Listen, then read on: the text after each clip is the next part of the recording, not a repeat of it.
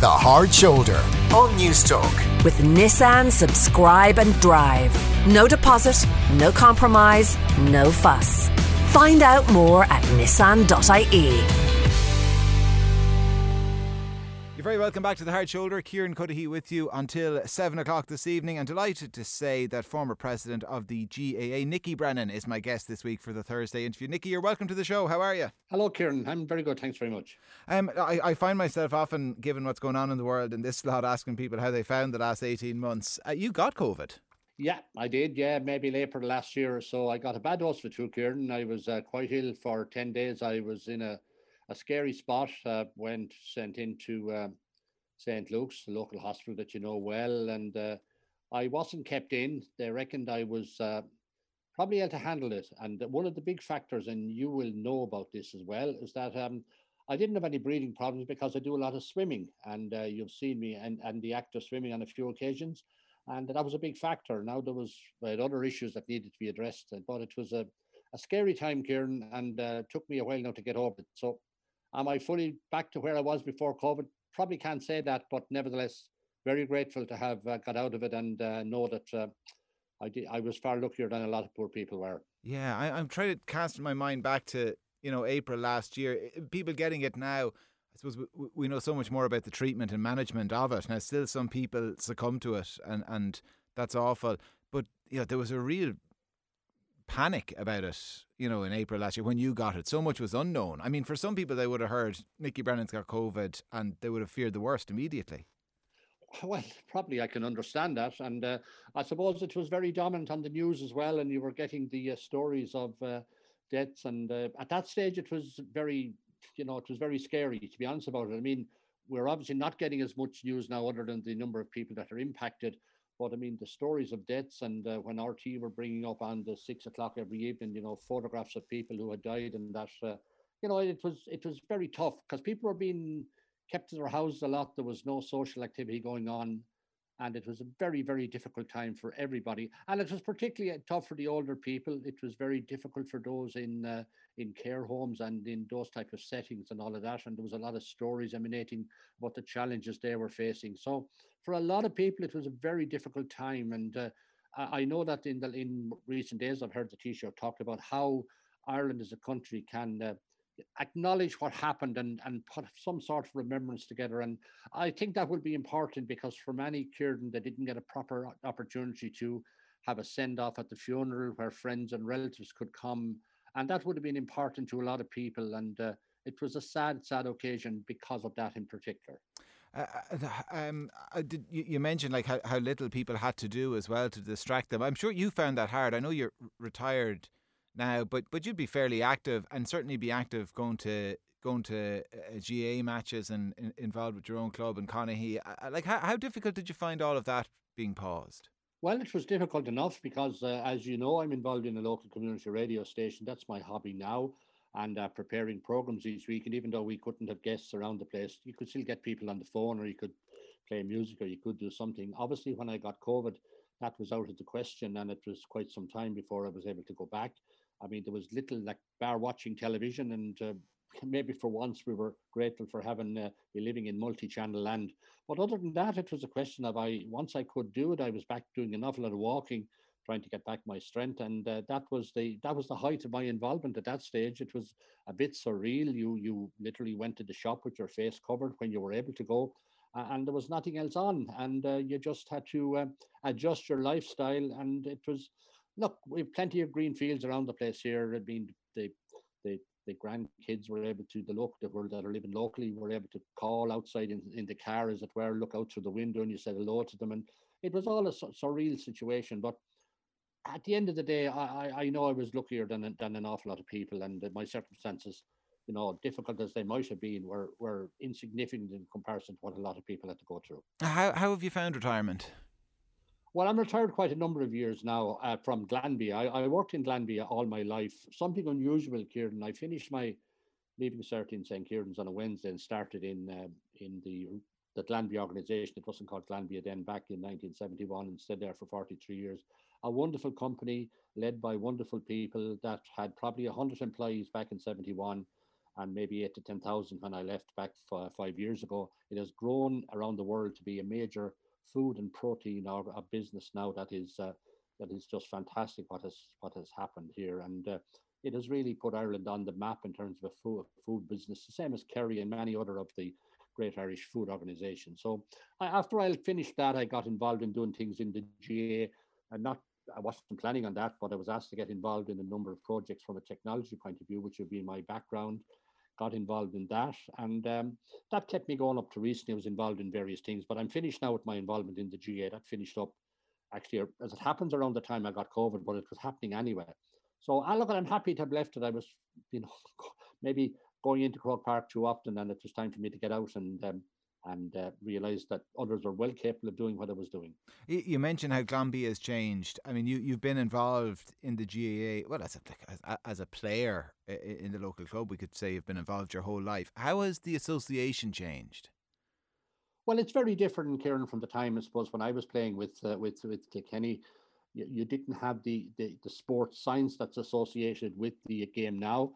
You had one medical person that you went to for all your care needs, and that was one Dr. Kieran Cuddy, who would have been well known to you.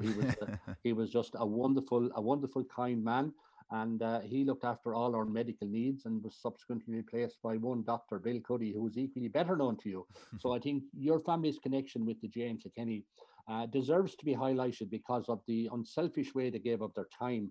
But it was very different then. The training, I suppose, was still intense. We didn't have the quality of maybe pitches they have now. We didn't have the quality of the slitters they have now. We didn't have maybe the quality of the hurleys they have now. There was a lot of things about it. And don't get for 1 minute anyone listen to think that training was any easier than it is today. But there's so many other factors now where our athletes now are just, they're so well honed and tuned to take part in inter-county activity. It is incredible. And they have to live a lifestyle that quite honestly is demanding of them. And that was a lot different back in the days when I would have been playing with Kilkenny. It's not that people weren't disciplined, don't get me wrong, but they maybe didn't have quite the disciplined lifestyle that is required now to compete at the top level, as we see with all the top teams. When you look back on that career in the GAA, I mean, what is it you look back most fondly on? Like, is it the All-Ireland wins as a player? Is it your time as president? Is it something with the club? Well, first for me, it'll always be with the club. I mean, when we won the junior county final in 1976, it was a breakthrough for us. It hadn't happened before, and that was a big occasion. We won the intermediate the following year, beating a club that's close to your heart. And I suppose they were the occasions that made a lot for me as a player and what we achieved. We went from junior to playing senior. We were never going to sustain that because we're a totally rural parish, as you know, and we just didn't have the numbers. But that was a great period for us. And I suppose it's ironic then that in my time as president, that I would end up presenting the cup to my own club. I am still the only president that presented a Club All-Ireland title to their own club. And that was something that was important to me because many of the young lads on that team, and I still probably call them young lads now, would have been lads I would have coached at underage level. So that was important. So there's different milestones along my way. I mean, obviously, and rather ironically, I was meeting a young lady during the week who was doing a thesis as part of her master's degree. And she's doing a thesis on the Ireland-England rugby match. And she was chatting to me about my own views on it, which she wanted to have in her thesis. And I would have said to her that probably the 1 minute or probably less of God Save the Queen in Croke Park between England and Ireland was probably the singular moment in my presidency, probably that stands out because it was much bigger than just a sporting occasion. It was an occasion where relationships politically between our two lands, Ireland and England, where they improved considerably. And that was all helped by the staging of that event in Croke Park, which had a long lead into the game itself. There was a lot of stuff went on behind the scenes, and just being there on the day and seeing how well everything went, and of course Ireland getting a great win into the bargain, it just created atmospheres at political level that made it easier for the respective governments to move on with thereafter. If you're just tuning into The Hard Shoulder, Nicky Brandon is my guest this week for the Thursday interview. How personally nervous were you in the build-up to that Ireland-England rugby match? I think that's a very good question, Kieran, because I'm not going to deny it. The whole lead up to the event, I was actually elected president on the day the decision was made to open Croke Park. But obviously, 12 months later, I took over, and all the arrangements then were started in relation to the staging of the games. Now, the creditor for that now clearly would have been Peter McKenna as the stadium director and Lee Mulville as the Ard Steward at the time. They played very prominent roles, but we got tremendous cooperation from the IRFU and the FAI, because clearly they were their gigs, but clearly they were being played in Croke Park, and the stadium was going to be responsible for all the logistics of running the game.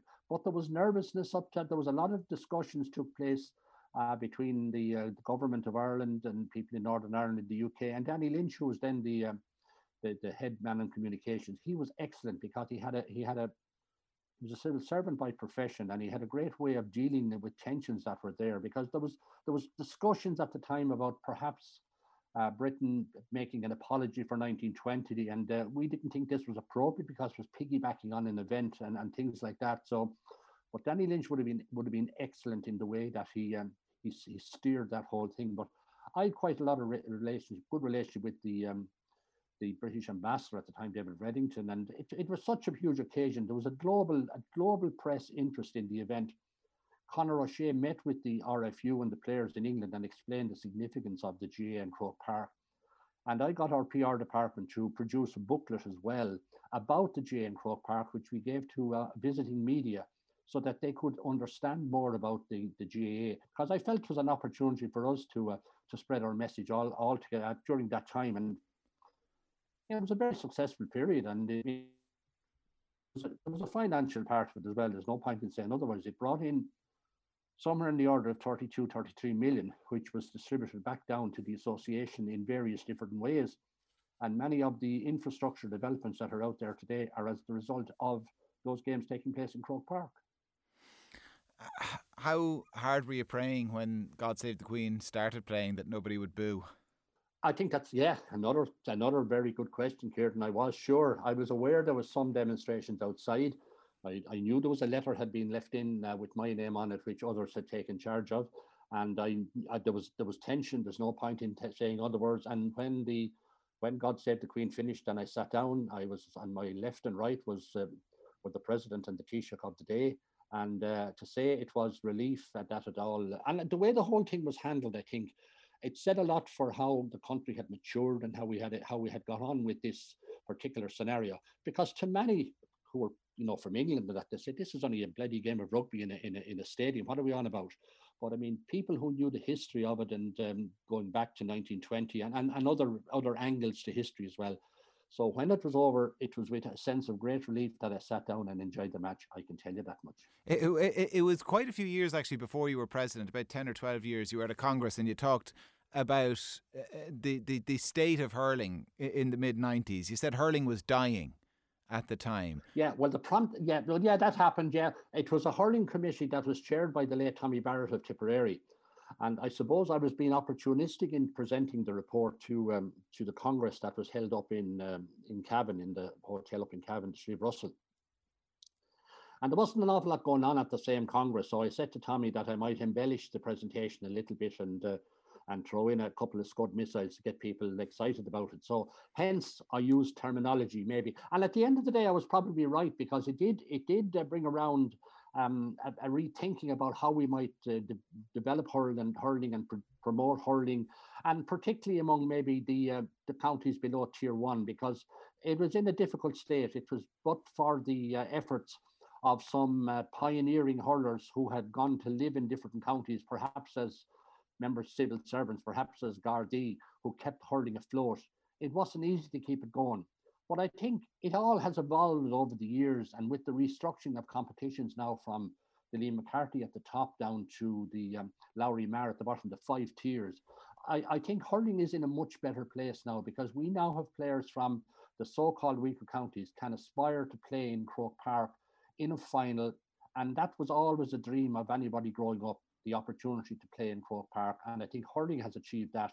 And hopefully when the whole COVID thing settles down, that the Tier 2 football will offer similar opportunities to players as well to play in Croke Park on a major occasion and win a title for their county. And is that a healthy future for hurling, do you think, that those teams competing at those levels? Because for some, a healthy future is a much more competitive tier one. Like, how likely or how possible do you think that is? Because it strikes me when you said that when hurling is dying in 1994, I mean, really the tier one teams then are pretty much the same tier one teams as they are today. Maybe take out Offaly and put in Limerick.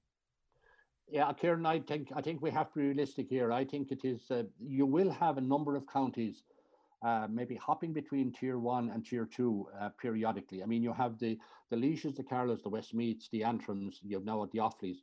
They can be at any given stage a tier one, and they may on occasion, they will then on other occasions be a tier two. That's the reality of life in the hurling world. But the notion that teams that are down in tiers 3, 4 and 5 will ever come up and become tier one teams, as much as I hate saying it, I think that's simply not going to happen. But what we have to provide for those people are the type of supports and help where they want to keep the game alive, keep it developed, maybe add new clubs where it is necessary, and at least afford any young lad, and I'm talking with Top Camogie as well, afford any young person the opportunity to play hurling if they so wish.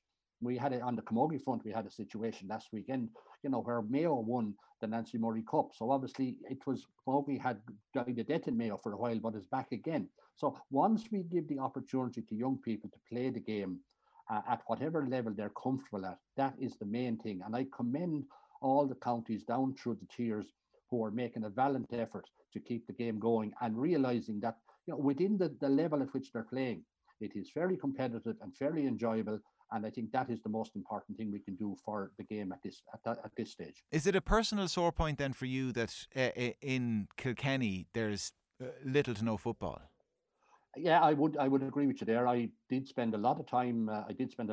Promoting football. I played football. In fact, in 1982 when we won an All Ireland, and I was playing myself in hurling All Ireland. I played Leinster Club Football Championship the same year with Kilkenny footballers.